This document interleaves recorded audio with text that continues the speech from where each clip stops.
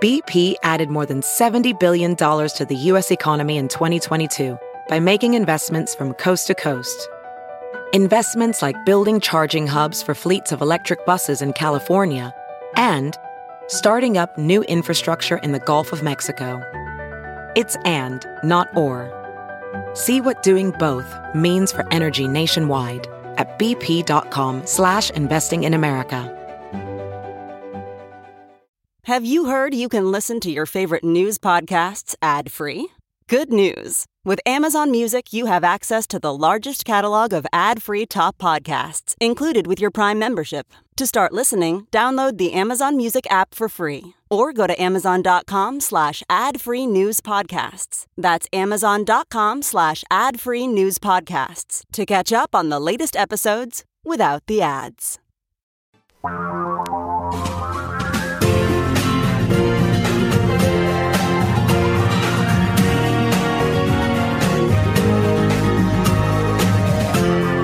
This is the Thom Hartmann Program.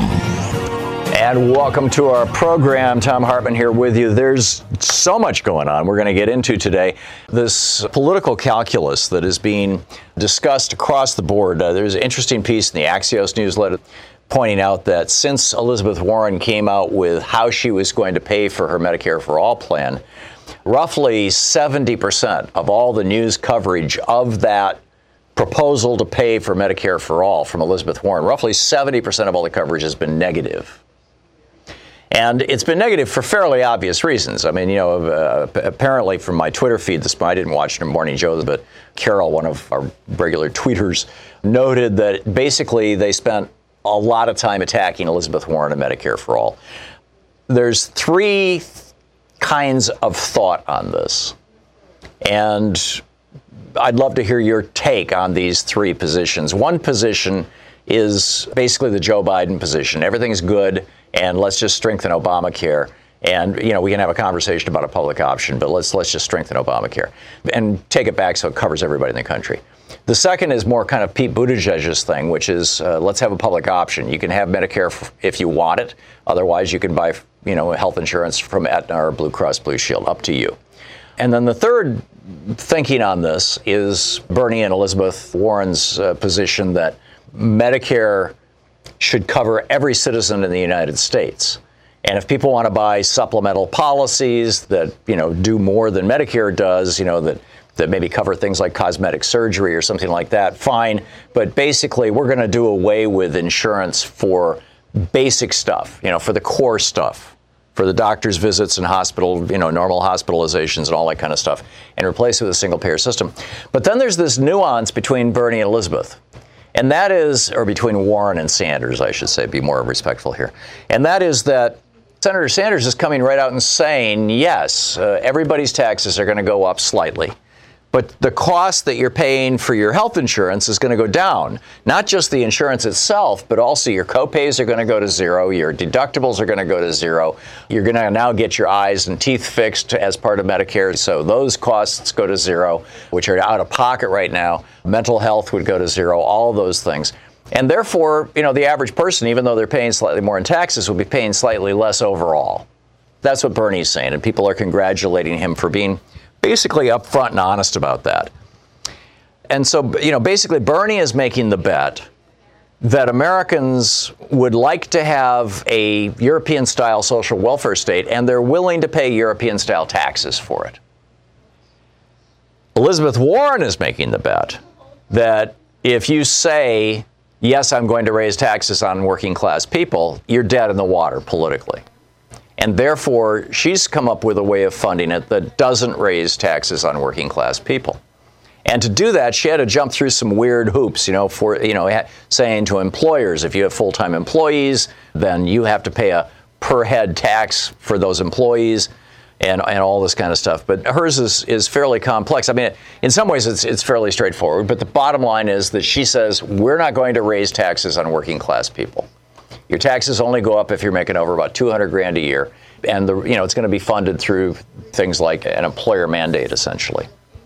One of the criticisms of Warren's plan is that employers will figure out a way to game the system, and I have no doubt that that's true, and I have no doubt that both of these plans are going to be subject to a lot of change and a lot of, debate and discussion and analysis if either of these two people was elected president and they were able to get these plans before Congress. Just like President Obama started out being in favor of single-payer health care. That was his campaign position when he first started running for president, when he was, Senator Obama from Illinois, and then ended up with the Affordable Care Act, which is not Medicare for All. And even with the Affordable Care Act, he argued strongly that there should be a public option, the Buttigieg position, but wasn't able to pull it off because there were enough Democrats in Congress who were taking money from the health insurance companies that they wouldn't go along with the public option. So, the question is, I guess the big question is, if you're a supporter of Medicare for All, do you think that the average American is willing to say, yeah, I'd be glad to pay more taxes in order to have Medicare for All? Or does it have to be funded in a way that the average American doesn't perceive any tax increase? In other words, which of these is more likely to be a successful sales pitch to the American people? Yes, your taxes are going to go up, but your overall expenses are going to go down, so you'll be ahead of the game. That's Bernie's position. Or Elizabeth Warren's, we can pull this off without your taxes going up at all.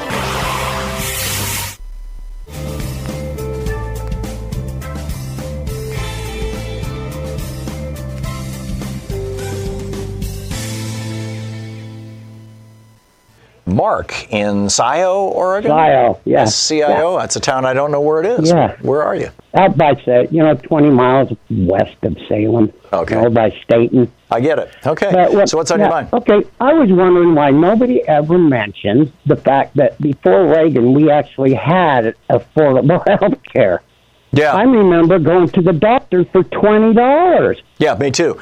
And that was, before Reagan, healthcare, and I thought this was a Michigan state law, but it turns out it was federal law. Before Reagan, hospitals and insurance companies, by and large, were required to be not-profit entities, and therefore they were run for the benefit of their customers rather than the benefit of their shareholders and their executives. Yeah, and Reagan talked us into these HMOs, and people don't realize that the insurance companies are the ones that are driving all the cost up, because if it's so outrageous to pay for these things, you're forced to get insurance.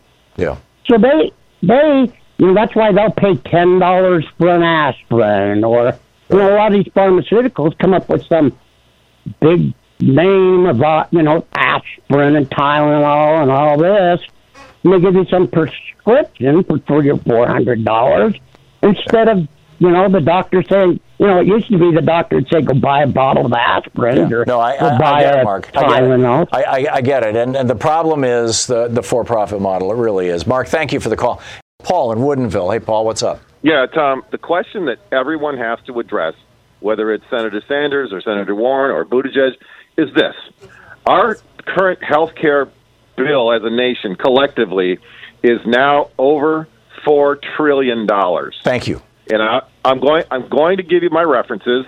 We are at 19% of GDP, our health care costs, and as our GDP has crossed 20 trillion, 19% of 20 trillion is 3.8.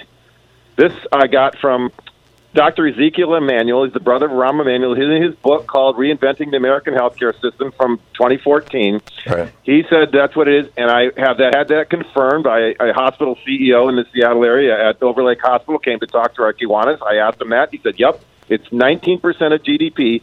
And Zach Emanuel says that we are growing since 1970 at 2% of GDP on top of that. So as at 20 trillion GDP, add another $400 billion per year. For 2020, we are well over $4 trillion. And if you think about it, that is the size of our entire federal budget, $4 trillion plus.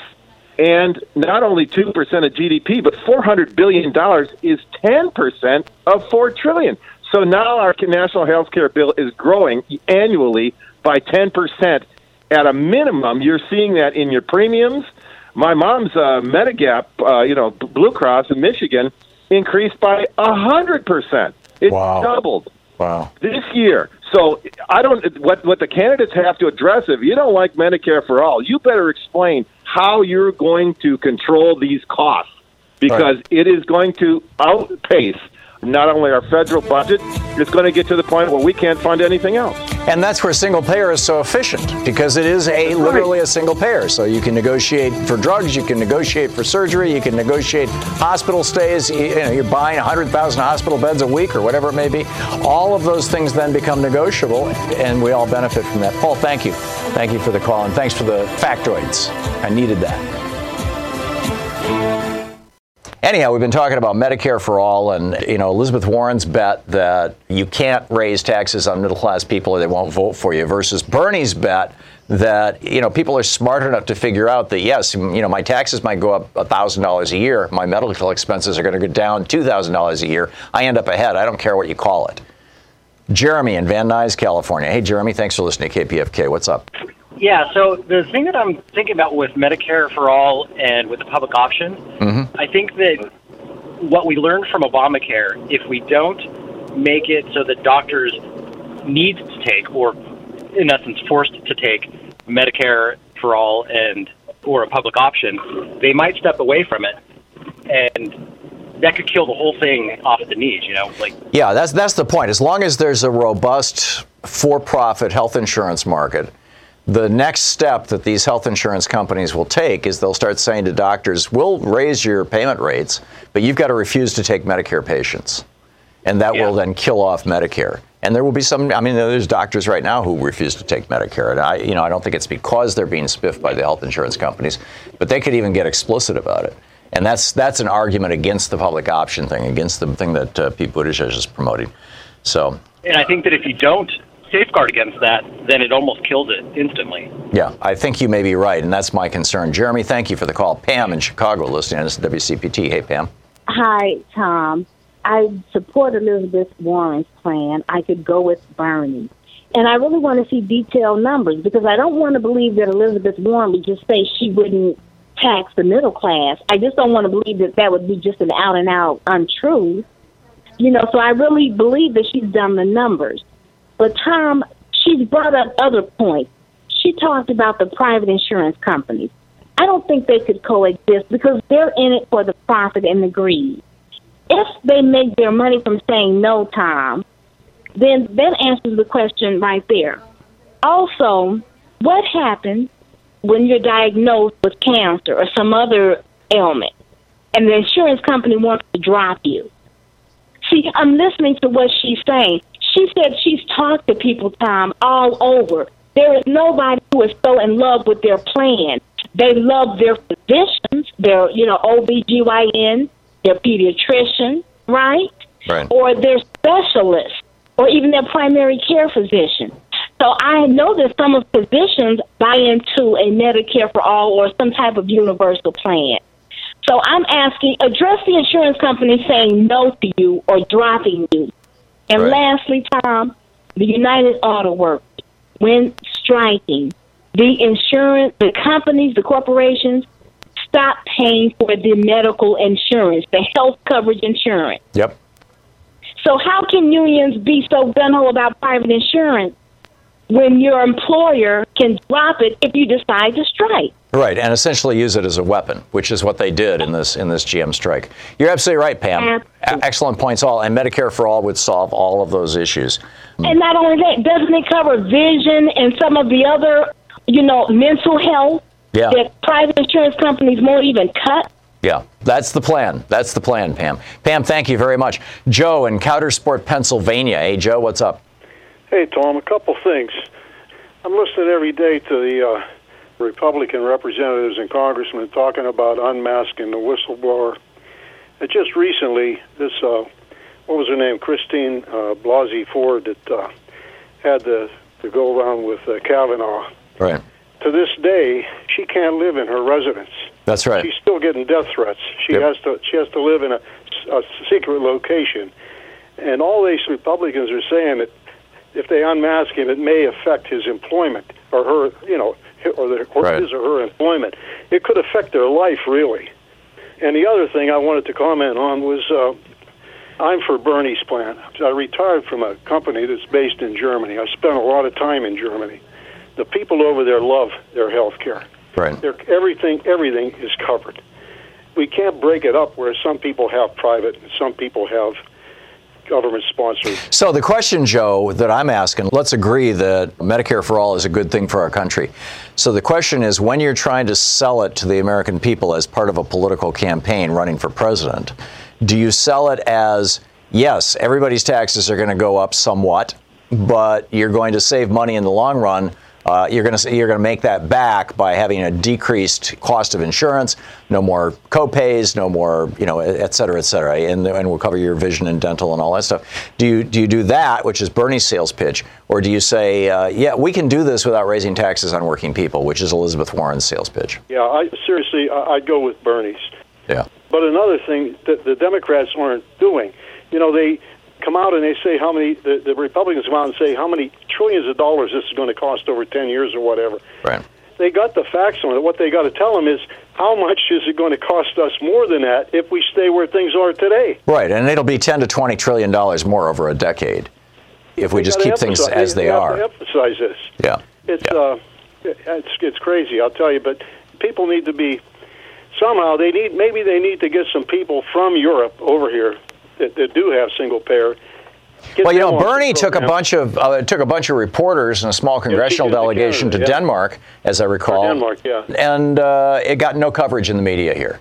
And keep in mind, who is giving the most money right now to MSNBC, CNN, and other news agencies? Absolutely. It's the pharmaceutical industry. I mean, look at all these ads on TV. We're one of only 2 countries in the world that allows drug companies to advertise on television, and they are pouring hundreds of millions of dollars into these television networks. So, of course, the television networks are going to, take their side on this. Joe, thank you for the call. Les in Winnemucca, Nevada. Hey, Les, what's up? Hey, thanks for taking my call. Sure. I watched a billionaire on TV last night crying because he was afraid Elizabeth Warren was going to raise his taxes. Seriously? Okay? And I thought to myself, how much of this rich guy's money actually comes from the U.S. government? Because all these rich people, whether they're in the aeronautics industry or pharmaceutical or whatever industry they're in, they make a large percentage of their money off of the government. Mm-hmm. I'm on Social Security. Every time I go to my favorite pub and buy a beer, that money came from the government to them. Arguably, it came from you indirectly, but yeah. No, I get your point. And also, a lot of these rich people are benefiting from government programs like copyright laws and trademark laws that give them monopolies on the things that they produce and that have been extended now, because of Mickey Mouse and Disney by and large, for really, really long periods of time. I live in government subsidized housing that they're getting rich off of. Well, yeah, and not only that, there's all kinds of, and Les, thanks for the call. I mean, there's all kinds of ways that wealthy people can invest. It turns out that, a bunch of Trump's buddies are making money off low-income housing, and they're getting all these subsidies from the federal government. You look at, $300 billion in subsidies just to the fossil fuel industry. People are always asking me, is the X chair really as comfortable as you say? And my answer is always yes. In fact, I probably don't do a good enough job describing just how great that chair feels, or this chair. So take my advice, get one and feel it for yourself. Thanks to the X chair's 30-day, no questions asked guarantee of complete satisfaction, you have no risk. So if you're wondering if what I say is true, try it for yourself. Once you feel the X chair's patented dynamic variable lumbar support, their DVL, you'll understand exactly why I love my X chair so much. Take advantage of X-Chair's new financing option and increase your productivity with the right model for you, the X-Basic or X1 through X4. The X-Chair can fit your body and your budget. X-Chair is now on sale for $100 off. Just go to xchairtom.com. That's xchairtom.com or call 1-844-4XChair. Go to xchair.com now and use the code WHEELS, and you'll receive a free set of the new X-Wheels with your X-Chair. xchairtom.com. That's xchairtom.com. or call 1-844-4XChair.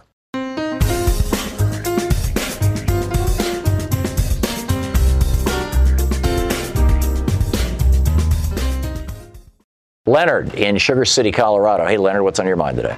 Morning, Tom. My doctor recommended a book called The China Study It's written by T. Colin Campbell. He's a doctor, and he made 3 assertions. Number one, the United States has the highest cost per individual for medical service in the world. Mm-hmm. Number 2, there's only 3 countries in the top 30, 35 economies that do not have a national medical system. I think he said Greece, Poland, and the United States. Right, and Greece did, by the way, before the big austerity thing, before they went down in flames. That was one of the things that got killed. Yeah, but there's only 2 countries or 3 countries that don't have it. I mean, that's crazy. Yeah. Anyways, I appreciate you giving out those figures that you gave. Maybe we could bring that up more often and compare our medical systems to those in the rest of the world and the cost. Yeah, I'm with you. I mean, we spend more than twice as much per person on health care than literally any other country in the world. And we have some of the worst outcomes among the OECD countries, among the most developed countries, particularly with regard to maternal mortality and child mortality, infant mortality. We're at the very bottom. In fact, we're down there with countries that are just like in deep, deep poverty. And it's a combination of a profoundly, deeply ripped off dysfunctional healthcare system that's riddled with con men and hucksters, banksters, calling themselves insurance companies and pharmaceutical companies, just ripping us off left and right, and for-profit hospitals, that are just as bad as for-profit schools now. It's a combination of that and the fact that, our social safety net is so close to the ground that if you fall into it, the net just kind of hits the ground and you get bruised, you get hurt. You could even, break your bones, as it were, to torture the metaphor. And we've got to deal with both these things. Leonard, thank you for the call. Well said. John in Gary, Indiana. Hey, John, what's on your mind today? Hello, Tom. Long-time listener. Thank you for all that you do.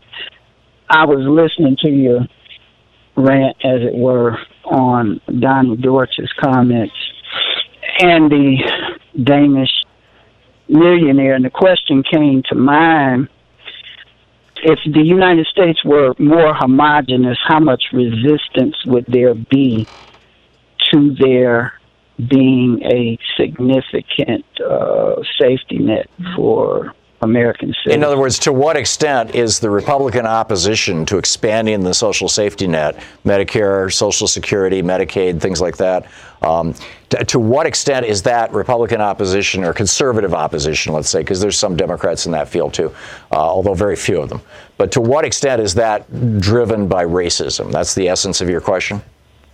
Yes. Yeah. I think it's substantial. I really do. And that's, a very, very sad commentary on the United States. But our country was founded in racism. It was founded in genocide, the genocide of Native Americans. Christopher Columbus discovered a country that was already occupied. And that racism was built into our Constitution. It's been built into our laws. It's been ratified by the Supreme Court over and over and over again. Most recently, when John Roberts and 4 other conservatives on the U.S. Supreme Court said that, we don't even need the Voting Rights Act anymore because, after all, everything's good now, right? Which I think code for the white people are firmly in control. So, John, I think you raise a good and important point, and I thank you for doing so. Gordon in Sherman Oaks, California. Hey, Gordon, thanks for watching Free Speech TV. What's up? Hey, Tom. So I worked for 35 years in the movie business, and my union negotiated my health benefits with the employers. Mm-hmm. And I'm just wondering why, with Bernie's plan, why I would vote for Bernie and give up something that I actually worked for. It wasn't something they gave me. And I worked for that for 35 years, and it covers me until I die, and my wife. So I really like Bernie, but I'm not thinking that I want because to... Because Medicare For All will cover you right now and for the rest of your life until the day you die also.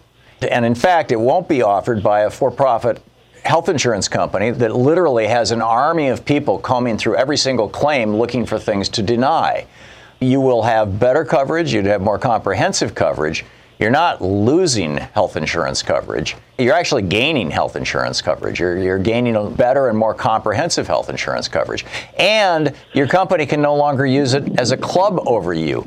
And your company can't do like United Airlines did and like Eastern Airlines did and so many other companies did back in the 80s, 90s, and early 2000s, where, they'll go through a bankruptcy or a reorganization or a sale or a merger, and suddenly they say all our contracts with all our employees are void. Those insurance policies that they negotiated for years and years, we're going to throw out the window. We're going to steal their pension money. I mean, this is an old trick, Gordon.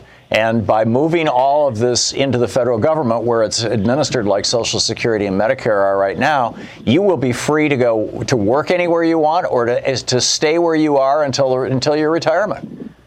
I don't get your objection. Well, yes, and I have lived in a society where there is socialized medicine, and it's not 100%. They're not always quite as good as the medicine that I have received here over the years. If you're talking about Australia, I do agree. I've used the healthcare system in Australia. Actually, it was England, Tom.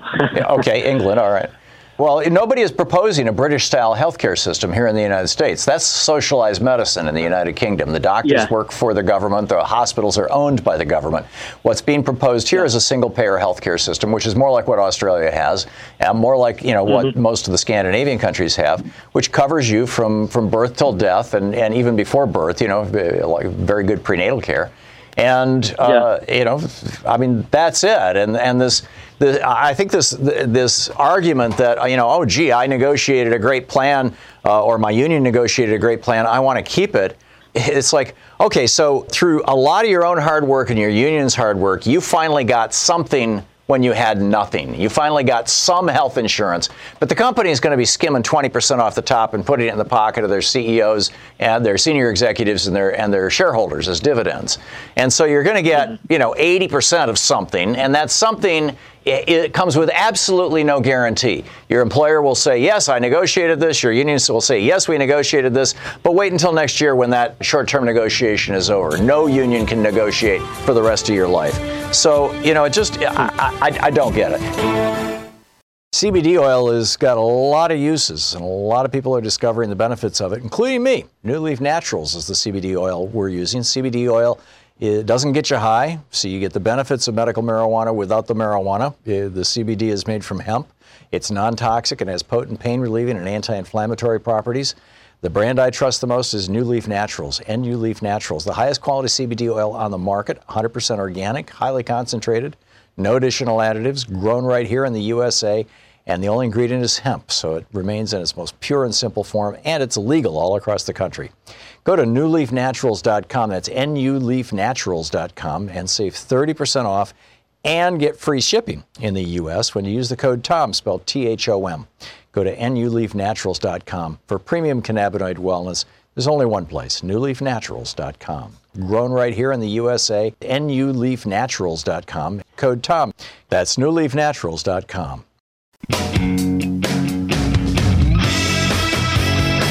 Welcome back. Tom Hartman here with you and Catherine in Baltimore, Maryland. Hey, Catherine, what's on your mind today?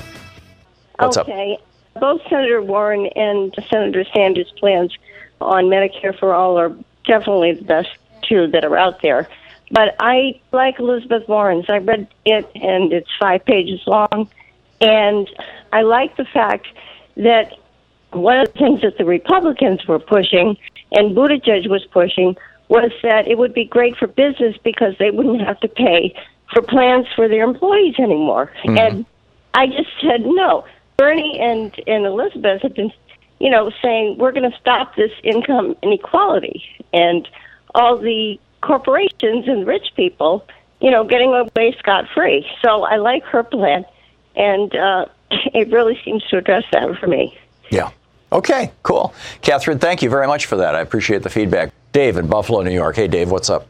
Oh, Tom, thank you, sir. The Bernie or Elizabeth Warren's plan, Medicare for All, is going to be demonized by the corporate media and the 1% either way. So it's going to be an uphill battle because around every corner is Pete. And that's what they're pumping now. Elizabeth is old news, and I don't remember that being old news because they're still talking about Biden trying to win. But around every corner is Pete. And then what I like about Elizabeth's plan is that the Americans have been screwed over for so long, for so many decades, that to offer us a plan that doesn't really cut into our value. What we have minimum wage hasn't gone up since the 70s. It should be over $22 an hour. Think of all the raping of money from the American worker and society that they've taken from us, and they're saying we want 15. We really want 22. We really want our Medicare paid for by the rich. They have taken billions and trillions from us through corporate giveaways and just everything in general. And I think it's time for the American people to get what they deserve, and that's a fair shake. We're not asking for a handout or a hand up. We just want a fair handshake, and I think Elizabeth Warren offers us that. There you go. Dave, thank you for the call. I think both Warren and Sanders offer that. Jacob in Baltimore, Maryland. Hey, Jacob, your thoughts? Hi, Tom. Thanks for taking my call. Sure. I think that I think it was very brave for Elizabeth Warren to come out with a specific attempt to pay for Medicare for All. I'm not sure if overall it was the best move politically, because I think it ties her hands a little bit in terms of just committing to this one version. So I think that's a little bit just politically a little bit problematic. And then the other major problem is I feel like it's playing semantics to say that there is no tax increase. I mean, an employer head tax is going to be passed on to the employees. Well, what she's saying is that basically employers who are already paying, if employers who are already paying for health insurance, like I am, we write a check every month to Blue Cross for health insurance for Sean and Nate, or whatever the company is. We've changed a couple times over the years, they'll simply be writing that same check, only they'll be writing it to Medicare now. That's what she said. Right. That's called maintenance of effort, right? But what I'm saying is to say that a head tax is not a tax on employees, it's an indirect tax. But we know that indirect taxes. Well, corporations have been making this argument forever, Jacob, and it's well debunked. I'm saying it's regressive. No, it is well debunked. Corporations, if a corporation is paying a tax, they can cover that by raising the price of their goods or by screwing their employees. Those are the only two things that Republicans and conservatives ever mention. But the fact of the matter is that the majority of the time, when companies are facing higher tax events, what they do is they lower dividends or they stabilize a compensation for their senior-most employees. I mean that I haven't looked into that myself, so I'll take your word on it. My more problem is with the head tax, as opposed to a payroll tax, is that this acts regressively. If you have 100 people at a company and you're paying them all minimum wage, they're going to have to pay the same amount per person for that health care as somebody whose average employee, payments are, $300,000 a year. And so ultimately a larger percentage, this is a regressive way of we don't paying know for specifically, Jacob, but yes, that's one of the critiques. Just by the nature of how that works, you play a fat. No, not necessarily. Medicare right now, if you're making a couple $100,000 a year and you're on Medicare, you're going to be paying $500-600 a month for Medicare. If you're making $30,000 a year and you're on Medicare, you're working after the age of 65 and you're on Medicare, you're going to be paying $150 a month for Medicare. Medicare right now scales the monthly charge that they charge you for that monthly health insurance to your income. And so I don't know why this would be any different with regard to employers. I get it that that's one of the critiques, and in fact, there's a piece over on Common Dreams right now criticizing Warren's plan, saying, well, it's just a head tax and therefore it's super regressive. I don't get that. I don't agree with that. And B, this is the opening salvo for a discussion, and which raises another question. I don't recall specifically how Barack Obama sold the Affordable Care Act or my recollection is that when he was running for president, it wasn't the Affordable Care Act, it was single-payer health care, although maybe he morphed into, insurance for all. But I think basically what we ended up with the Affordable Care Act was the plan that Hillary Clinton was running on in the primary in 2008. And so Obama took Hillary's plan, and Obama had been running on single payer. So, this is all subject to change pretty radically, I think. Brent in Kansas City, Missouri. Hey, Brent, what's up? Brent. I just wanted to say the option between Bernie and Sanders to me is Bernie and Warren is pretty easy. The guy has been talking about it for 40 years versus somebody who wasn't even about it that long ago. Her her head tax her plan has too many outs. Like, you can, as an employer, you can say, I have no employees, I just have contractors. And then I'll give you an example. Well, employers of how do that right now, and that's where we just need to enforce the law, because the Affordable Care Act, and I believe laws prior to that, require employers who have employees who work more than 30 hours a week to have a certain level of benefits, and which is a full-time employee. I mean, that's how we're defining a full-time employee, is more than 30 hours a week. So yeah, maybe that can happen. So the question isn't, who's the noble candidate and who's not. The question is,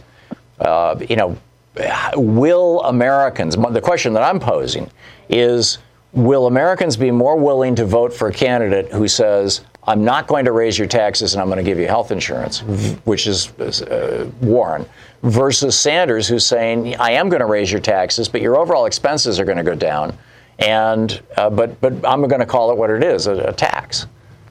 Yes, and I agree with you, because I hung out with Republicans not that long ago, and one of them was telling me he's tired of paying $1,000 a month for insurance for him, his wife, and his child. He's a small business owner. And I said, that doesn't include your out-of-pocket expenses. He said, no. So I said, you spend $15,000 a year easy on health insurance. And he said, easy. And I said, if your taxes go up $5,000, you save $10,000. If your taxes go up $10,000, you save $5,000. And he looked at me and he's like, wow, I never really thought of it that way. Yeah, exactly. And that's and that's the question. I mean, he never thought of it that way.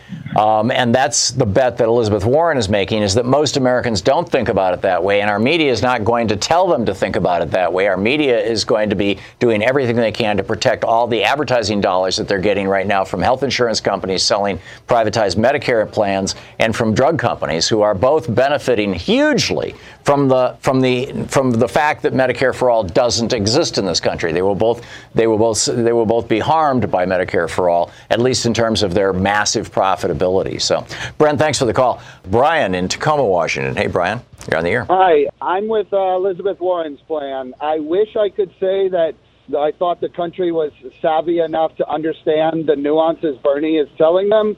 But I don't think enough people are savvy enough to understand that they'll be better off overall, and they'll just see that their taxes are going up. And then secondly, there's also a decent amount of people who are savvy enough, but they think, well, my taxes will go up, but I've been burned before on health care, getting a handle on it, and that won't go down. So They'll be skeptical. I think one of the points that the Axios thing made, that since Warren rolled out her plan, from some polls, her popularity has dropped by 7 points relative to Joe Biden. And, the speculation is that, she's now the one who's under fire for, I'm going to raise your taxes kind of stuff. And, I guess the secondary question is, are the American people smart enough to figure out that this single-payer system, which pretty much every other developed country in the world has, or has some variation of, is going to save them money no matter what you call it? I'm not certain that the American people are smart enough or well-informed enough. Smart enough is probably the wrong, but well-informed enough, particularly given the state of our media. Savvy enough, I guess. Yeah, savvy. Yeah, that's a good one. To be polite, but I agree with you. People don't look at it that way. They think, how much do I have right now? Right. That's what people think. Yeah, there you go. And the taxes, so anyway, yeah. Thank you, Brian. Thank you. Yep. Joe in Cupertino, California. Hey, Joe, what's up? Hey, Tom. I'm confused. I'm a little upset because of the fact that she's offering a plan that's different than what Medicare for All was supposed to be. But let's just, first of all, explain that it's not really Medicare for All, it's Medicaid for All, because Medicare is such a limited 20%, and I think Bernie needs to come out and explain exactly that. But I'm not sure on except the floor. Except here's the problem with that, Joe, twofold. Number one, Medicaid is associated in most people's minds with poor people's insurance. And number two, when you ask, people who are over 65 if they like their Medicare, almost universally they say, I absolutely love it. And it's Medicare and the VA are the two most beloved healthcare systems in the United States. So switching from saying Medicare for All to saying Medicaid for All is going to produce, I think, a ton of screams of, oh, it's a bait and switch. Okay. No, you want us to have the poor people's insurance. I get what you're saying, though, because Medicaid does cover everything, and Medicare's got that 20% hole in it. But they're just saying we're going to do Medicare and we're going to fill that hole. Anyhow, back to you, Joe. But my question is, right now on the House floor is H.R. 1384. Now, if I'm not mistaken, that's more of like an explanation of benefits that they're offering. And both Elizabeth Warren and Bernie Sanders are not so specific, are very specific in what they'd like to do. This bill is actually being considered, or should be considered, as the blueprint. And I'm not sure if Bernie's plan is exactly H.R. 1384, but I know Elizabeth's not, because you can't have the employer involved if you're going to get insurance is the problem. Insurance companies are the problem, but the employers pay them. So the employer cannot be involved in this transaction. It's an agreement between us as a society and the people. Well, what Warren is simply saying is, and so is Sanders to some extent, is that an employer who has full-time employees has to pay a tax, a Medicaid tax, which, by the way, employers are paying already, I believe. I mean, as an employer, I match Social Security taxes. I'm not sure if I'm matching Medicare taxes, but I think I am. But in any case, as FICA, there's the whole patch, that whole bundle, that those employers will pay basically a head tax that will go into the fund for Medicare for All. The pushback against that is that this is another incentive to employers to say, okay, all of my full-time employees are suddenly going to go to 29 hours a week, and I'm going to hire a few extra part-timers, and nobody's going to get benefits. But that's already been done. I mean, that goes back to a law I think it was part of the Great Society. I might be wrong. Right. I want to make sure I understand this correctly, though, that you're mixing employee paid benefits with society's responsibility to care for those people that can't take care of themselves. Well, it's just a way of extracting money from corporations. I mean, during the Eisenhower administration, corporations paid 30% of the total cost of the federal government. That's how high corporate taxes were. Right now, they pay 6%. So that's correct. This is saying the employers are going to go back to paying 8 or 9 or 10%, something like that. Exactly. And this is how we're going to do it. We're going to say, as an employer, you have to pay these taxes based on your full-time employees. And, so, we'll see where it goes. Joe, thank you very much for the call. Breaking news. I finally found a topic everyone can agree on. No matter what party you support, the ideas you believe in or opinions you may have, we can all agree on the fact that aging stinks. Under-eye bags, fine lines, wrinkles, crow's feet. No one can escape it. Luckily, I found just the product to help. It's called Plexiderm Rapid Reduction Serum, a clinically studied serum that visibly eliminates all your key signs of aging. And the best part is it works in minutes. Now, that's newsworthy. No bias here. Plexiderm works. I tried it, and you should too. No invasive surgeries, no complications, and the best part is no one has to know you're wearing it. I look just like me, only 10 years younger. Go to try Plexiderm.com and use my code TOM, T-H-O-M, for 50% off plus an additional $10 off. That's right, 50% off plus an extra $10 off. This offer is also available by calling 1-800-685-1292 and mentioning the code TOM, T-H-O-M. Plexiderm is backed by a 30-day money-back guarantee. Visit tryplexiderm.com today and use the code TOM, T-H-O-M, at checkout. That's tryplexiderm.com, code TOM. So I guess welcome back, by the way. I guess the bottom line question that we all need to be asking is, do we all, as a society, as a country, want to continue being literally the only developed country in the world that pays roughly 20 to 25% of all of our health care expenses to cover profits for shareholders and executives? The 20 to 25% is skimmed off the top for shareholders and executives. Do we also, with regard to health care specifically, want to, well, I guess that's specific also, want to continue to be the country that has the highest administrative costs? There's a hospital in Toronto that has roughly the same number of beds and the same number of floors as a hospital in New York. I forget the name of the hospital in Toronto, the one in New York. I think the example was the Albert Einstein Hospital. The one in New York has an entire floor with, well over 100 employees devoted to billing, because there's all these different health insurance companies with all these different rules, and you got to get blah-de-blah. The hospital in Toronto has 2 employees and 1 desk that do the billing. Far more efficient. What do we want to do? Tom in Frederick, Maryland. Hey, Tom, what's on your mind today? Yeah, I was calling about your health care debate. I spent 4 years in the UK. I was on the National Health Service. I really like it. And ever since I got home, my bumper sticker is, there's a conflict between capital and care. Right. And you see it every day. It underlines everything you've talked about today. Yeah. Well, thank you. Go ahead. I was going to say, that's something that Bernie or Warren, who I prefer, but whomever could hammer. Yeah. Take that home to people. Yeah, I think you're absolutely right. And thank you for sharing your experience living in the United Kingdom with us. Bill in Garner, Iowa. Hey, Bill, you wanted to talk about health care? Yes. I wanted to call about how complicated, getting any kind of insurance is anymore. You don't know if you're going to get the right plan at all, and you're wondering if later on, like if you got the right one. Right. And also, like when you're working at a factory, and then they'll probably give you a small raise, then here a month later they'll take it away because rates went up on your health insurance, and you don't know if you're getting a very good plan there either.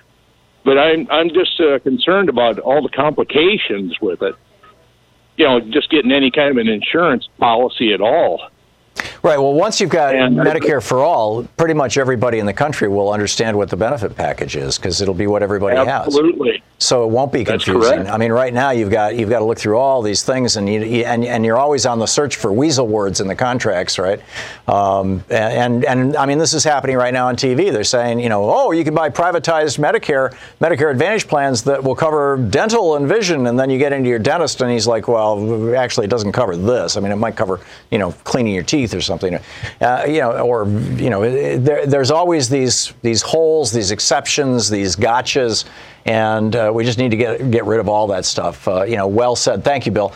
Ruth in the San Bernardino Mountains in California. Hey, Ruth, what's up? Hey, Tom. I'm very frustrated about the whole health care issue. To me, it seems like it's a no-brainer. I actually lived in London a couple of decades ago, and it worked very, very well, the healthcare system. Mm-hmm. I mean, what is the problem? Why are people, this fear-mongering, is it the fear that's stopping, people that could benefit from it, from, embracing it or thinking it might be something actually good?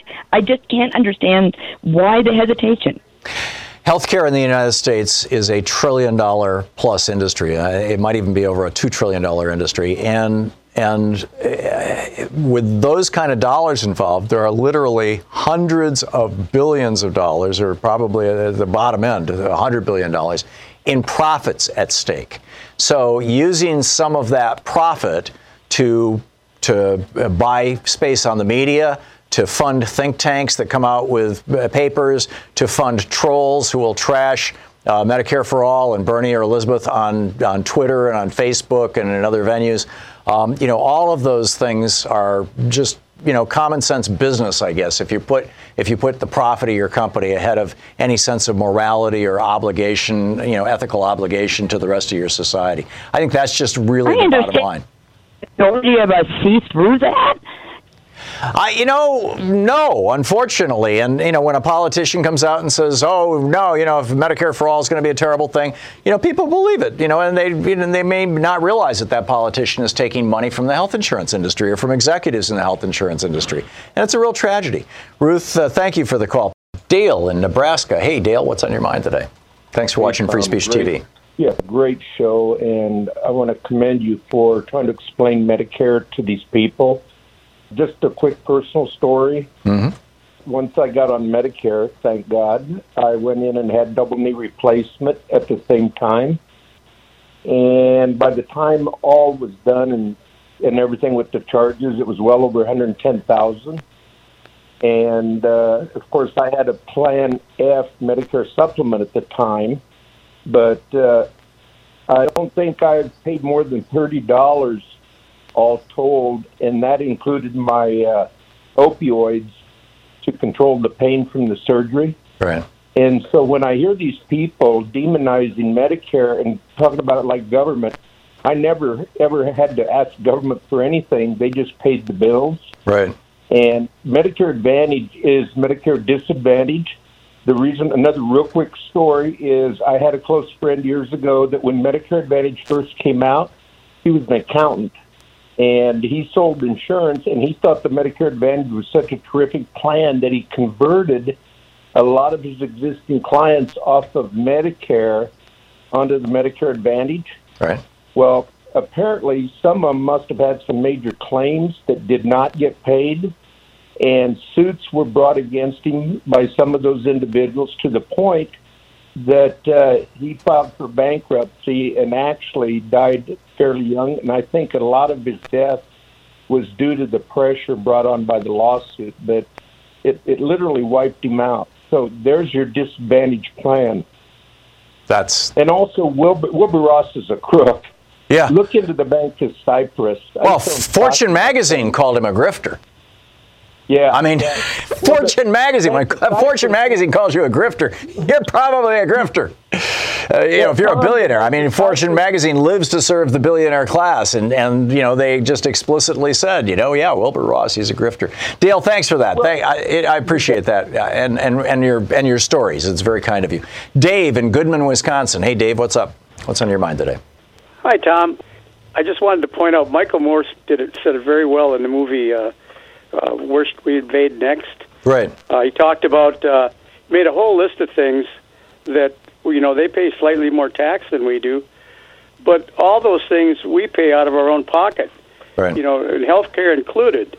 But there are so many things that they don't call taxes here, but really they are taxes, so we're paying for them.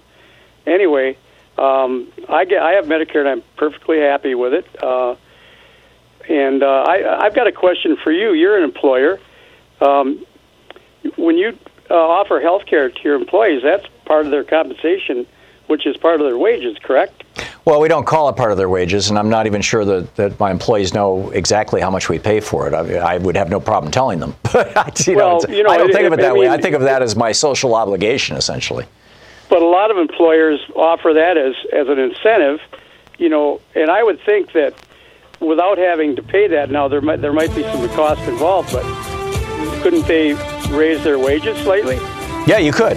And if your health care costs go down, you would have more money available that you could use to give people pay raises, and that's another selling point for Medicare for All. Well, there's your tax. There you go. Dave, thanks for the call. Good to hear from you.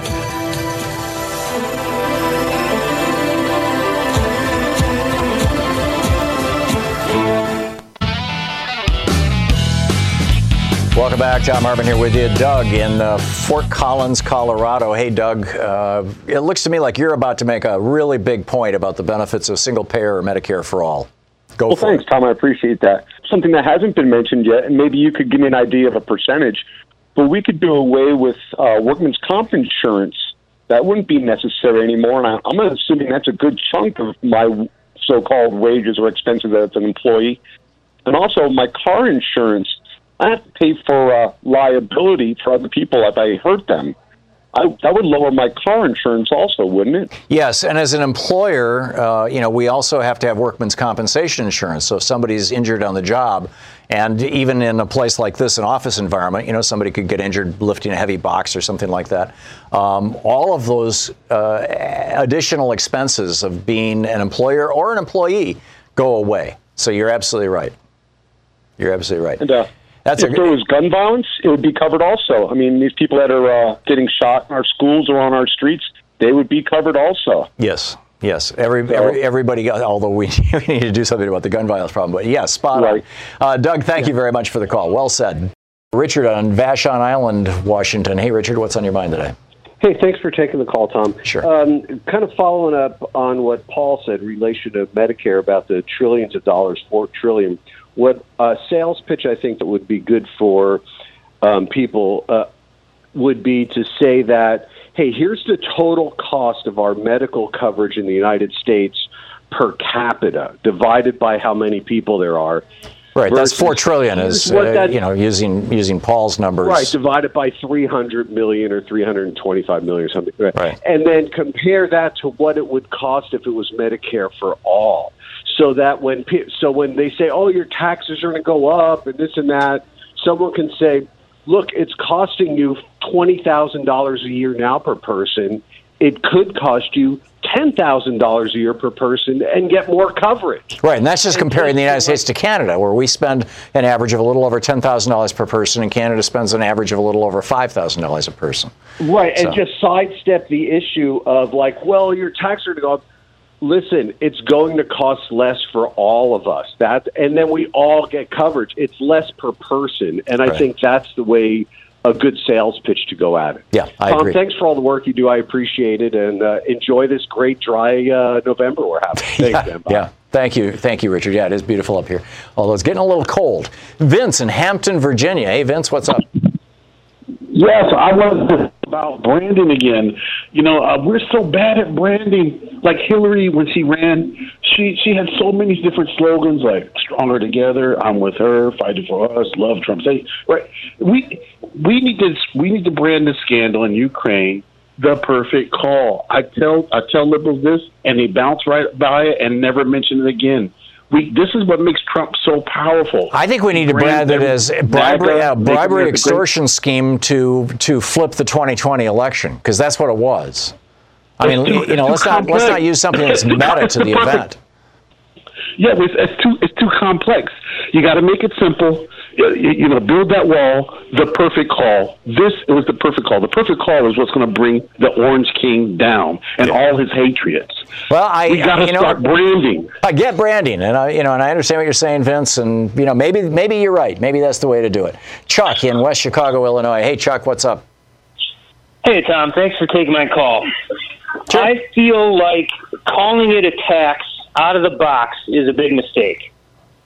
I think it needs to be branded as a contribution, or maybe like we talk about healthcare premiums. And we could say it can be paid at the same time as your taxes or in the same way your taxes are collected. But it's a contribution. It's not a tax. Yeah. Yeah, perhaps using different language. I get it. And I think that's sort of what Elizabeth Warren has been trying to do. Chuck, thank you. John in Bellevue, Washington. Hey, John, what's up? Hi, Tom. Thanks for taking my call. It's a privilege to talk to you again. Thank you.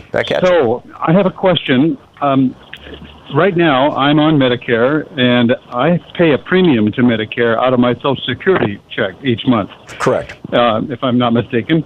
And can you help me understand if the plans that Warren and Sanders are offering are actually going to be free, or are they going to be charging us premiums like we're paying now? Well, the simple reality is, John, that Bernie Sanders and Elizabeth Warren can talk all day long and print thousands of plans and get consensus and argument and all kinds of stuff. But we really don't know what we're going to end up with until it begins moving through the sausage factory, through the legislature. Well, here's the thing. What I believe is that if they explained the plan and said, well, you're going to pay a premium. For example, people making over $500,000 a year are going to pay $300 a month. Right. And people making over $100,000 a year are going to make $200. This is what they do in most Canadian provinces. In at least one province, it's completely free. I know, we've had callers talk about it. In another province, it averages around $100, per month per family. That's the negotiable stuff. Well, that may well be part of their plans, and I'm just not well informed enough to be able to answer your question, John. But I think that we're going to have to end up with something like that, where everybody is contributing something out of their own pocket, but not a great deal. A, and B, that it be means tested, so the people making under a certain amount of money are paying essentially nothing. John, thank you for your call. It's great to hear from you, and thank you all for being with us today. What a day. We'll be back same time, same place. In the meantime, Don't forget, democracy is not a spectator sport. Share with your friends how they can find progressive media. Get out there, get active, tag, you're it.